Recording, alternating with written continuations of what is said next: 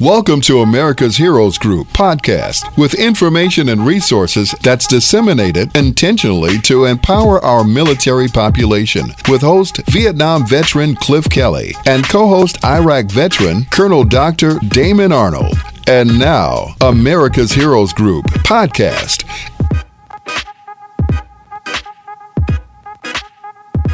Today's topic, we have a panelist, Bram Sable-Smith. He is an investigative reporter with Wisconsin Public Radio and Wisconsin Watch, along with being a frequent contributor to Kaiser Health News. Today's discussion is going to be talking about something that is really near and dear to the heart. We are going to be talking about the evictions damage that this can cause to the public health of our people within our nation. The CDC aims to curb them for now, and there seems to be a big push to stop these evictions. Bram also he is reporting, has received 2 national Edward R. Murrow Awards, and if you don't know, that's a really prestigious award, and also 2 national Sigma Delta Chi Awards, a health policy award from the Association of Healthcare Journalists, among others. So I'm saying very pleased and honored to have Bram on the phone. So why don't you tell us something about this whole issue about these evictions, why they're happening, and what should be done about it?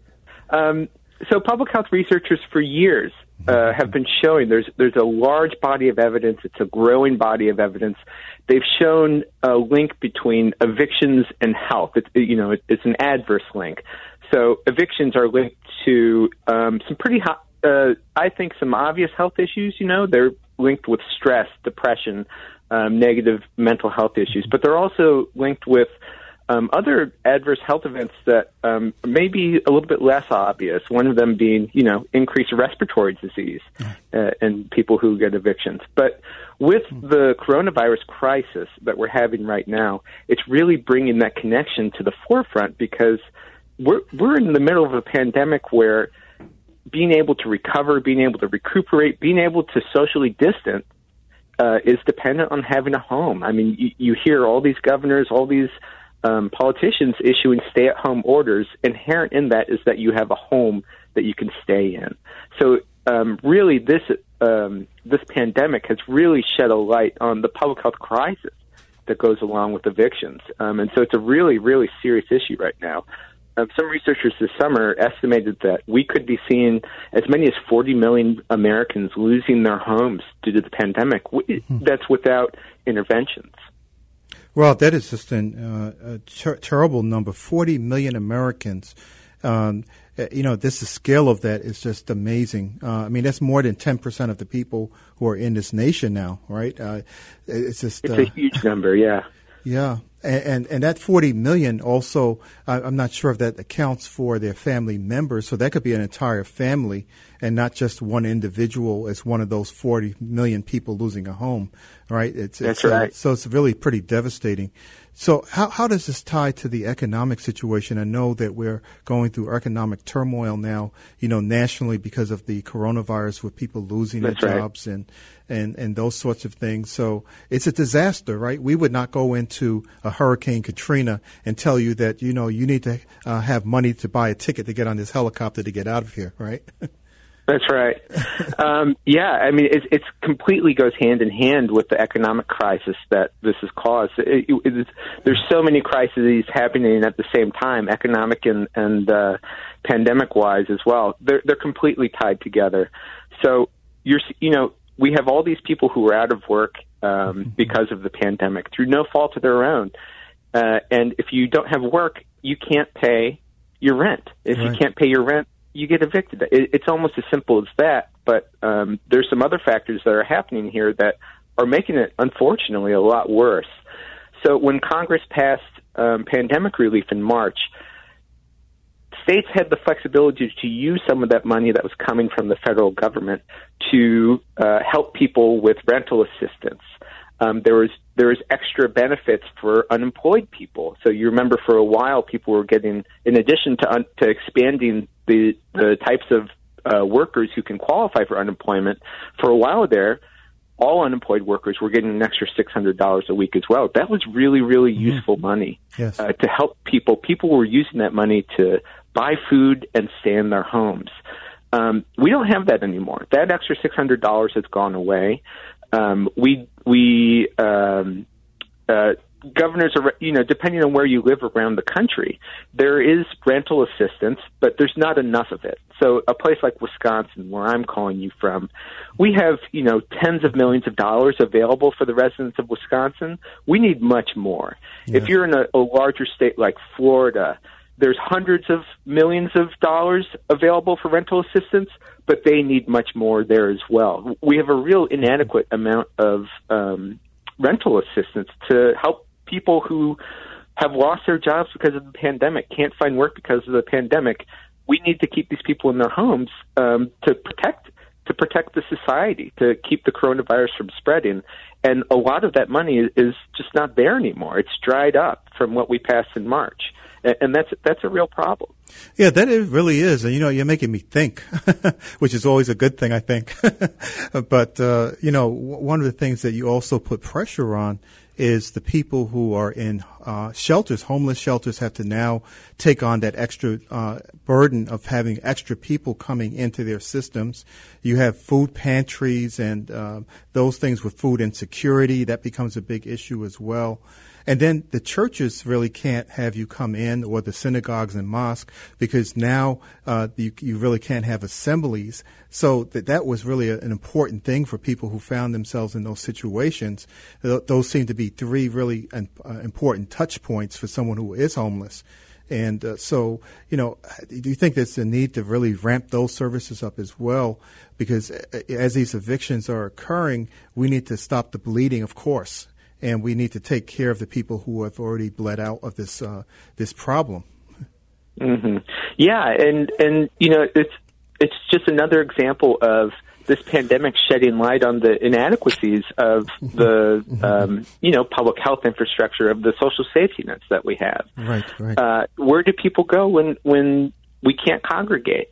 I'm calling you from Madison, Wisconsin, where, maybe about 4 or 5 blocks from my house, there's a homeless shelter that has already been full for years.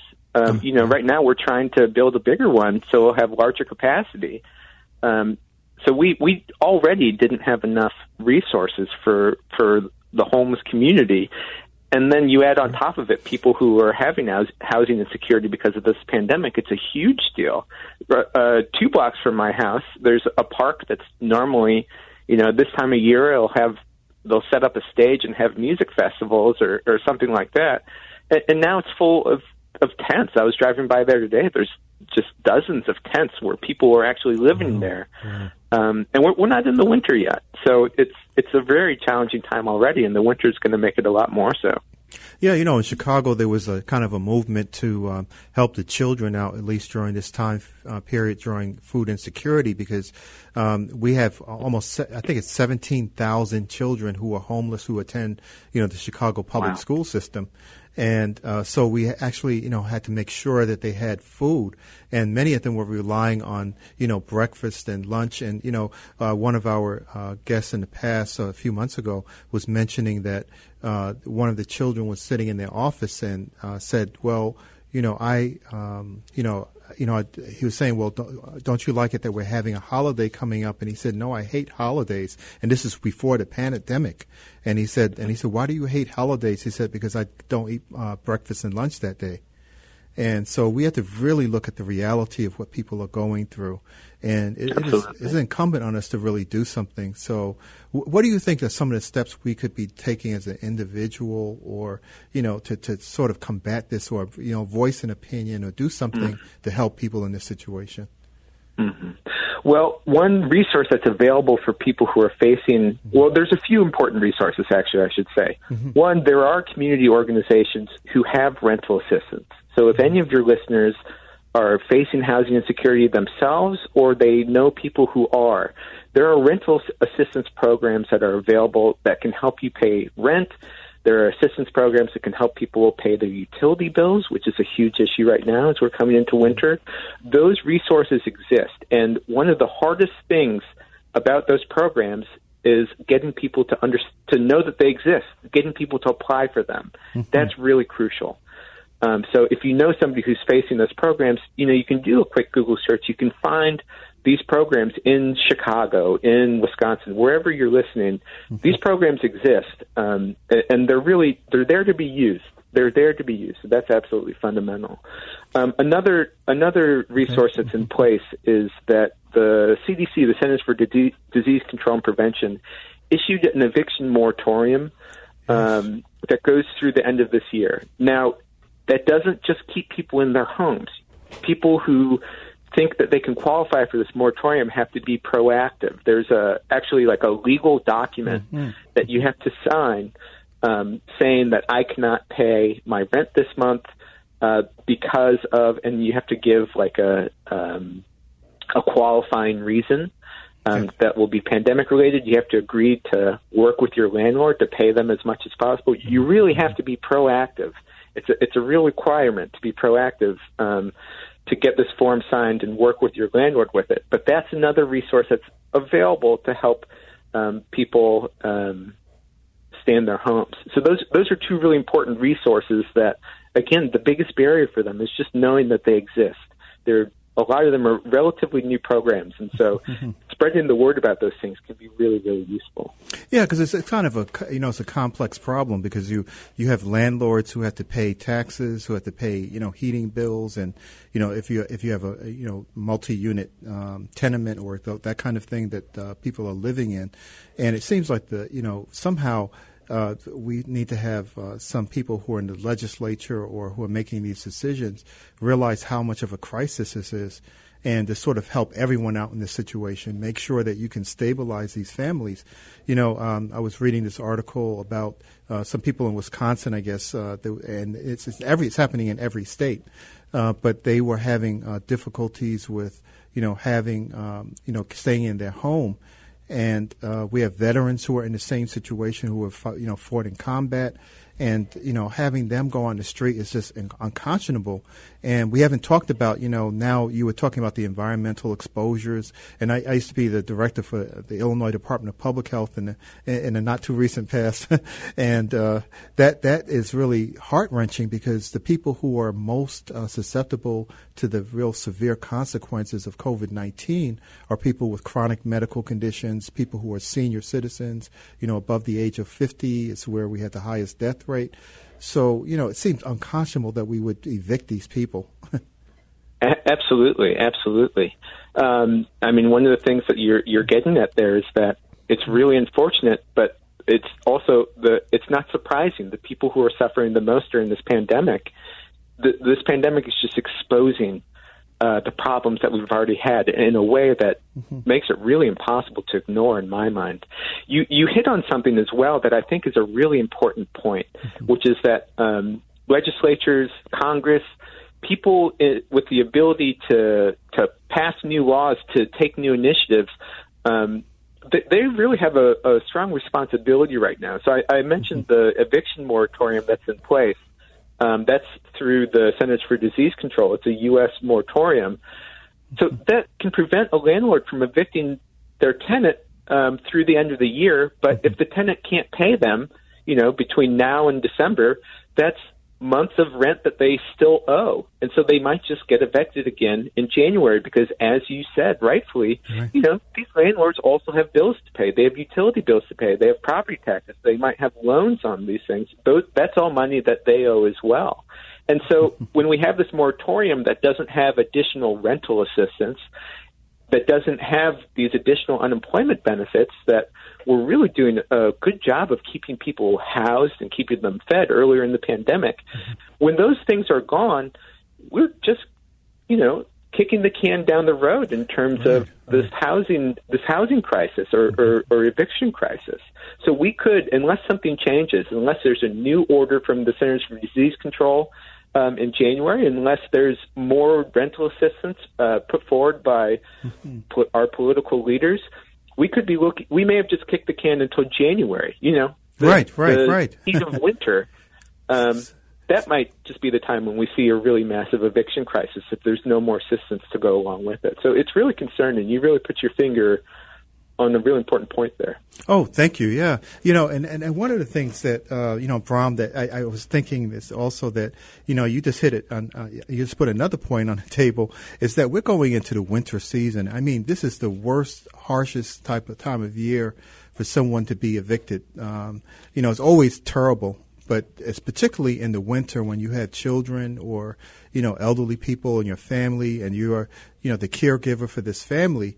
This is going to be horrendous for people to actually go out into this kind of climate. And the first duty of government, and it's the number one, if you look at the Constitution, any of the Federalist Papers, anything, it's to protect the people. And so it's a monumental failure when you can't take care of the number one goal that you have as a leadership team in the country. I've been saying this repeatedly, and it seems to be becoming more and more true. Yes. I mean, people are suffering. People are really suffering. Right. I talk to a lot of them in the reporting I do, and it's heartbreaking. People are really suffering from these dual pandemics. And speaking of the winter, the worst case scenario, if you get evicted, if you lose your home, the worst case scenario is that you end up homeless. Going to a shelter or, in the tents near my home.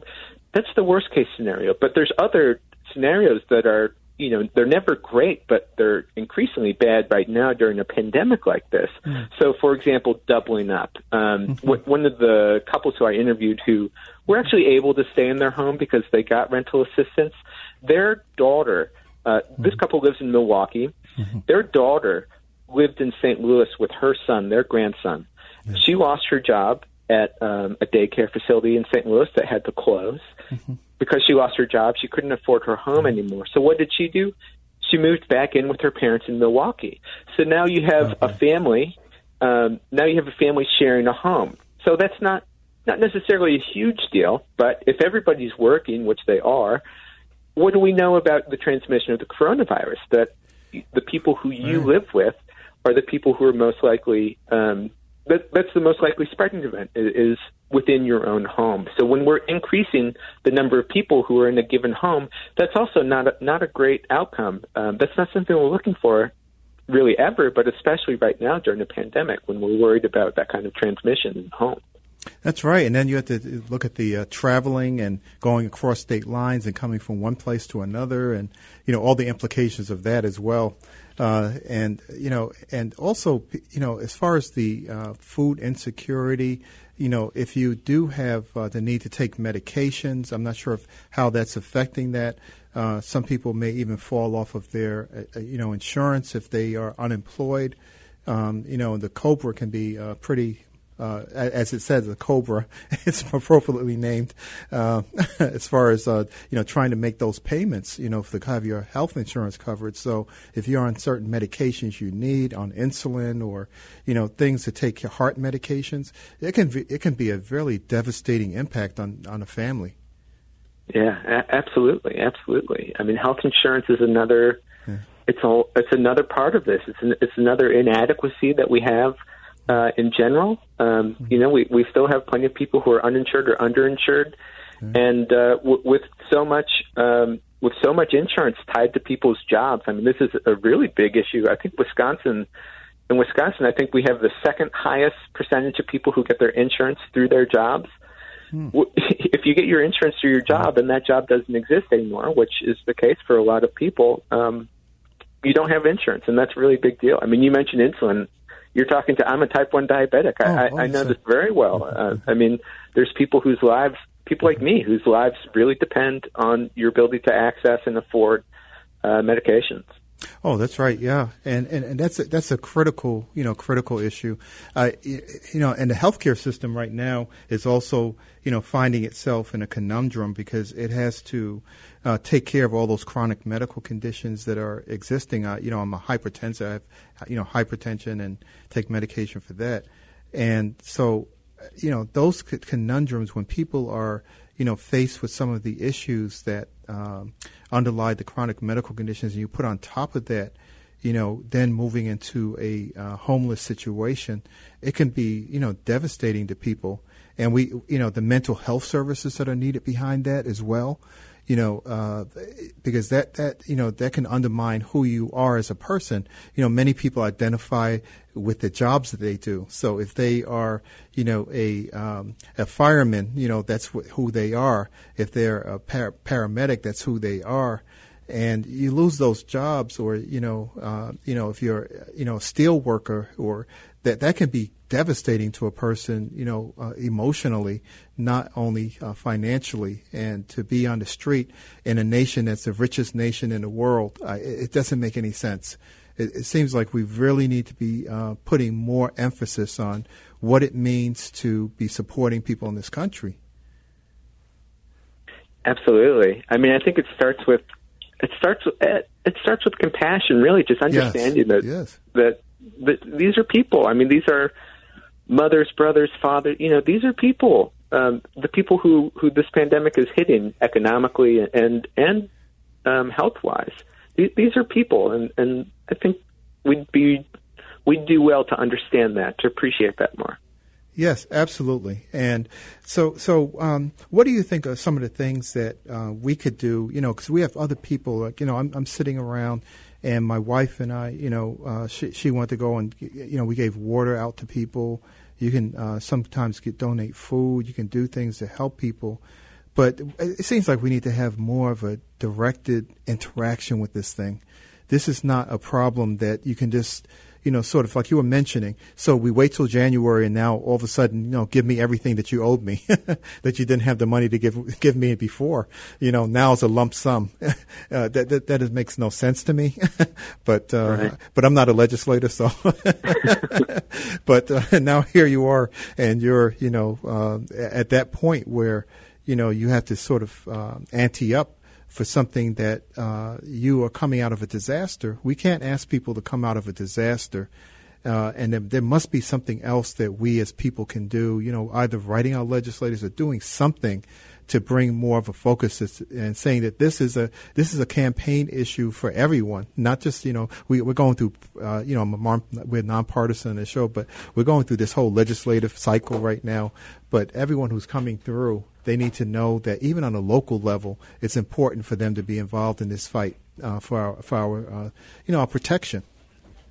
Yeah, and I think it's also really important to note that there are community organizations who are doing really good work, and I think that's an important note. I mean, that's the way that we've chosen as a country to funnel the kind of resources that we are creating through our federal government, through our state governments. We're funneling those resources through community organizations who are on the ground, who've been doing this work for a really long time. Mm-hmm. So I look to those organizations who are there, who are doing the work. They're doing a lot more of it now. Okay. I look to those organizations. Personally, my wife and I will be supporting there's a community organization right by our house they do a lot of good in the community, including a food pantry. Great. And those kinds of resources. So okay, Bram. Supporting them. Oh, but we're running out of time. But I just want to thank you. Thank you so much. We're going to have you back. I love talking to you. We've had a really great conversation, and we need to have you back on the show. Thank you for listening to America's Heroes Group podcast. Don't forget to subscribe so you won't miss an episode. And for more details, visit americashg.org.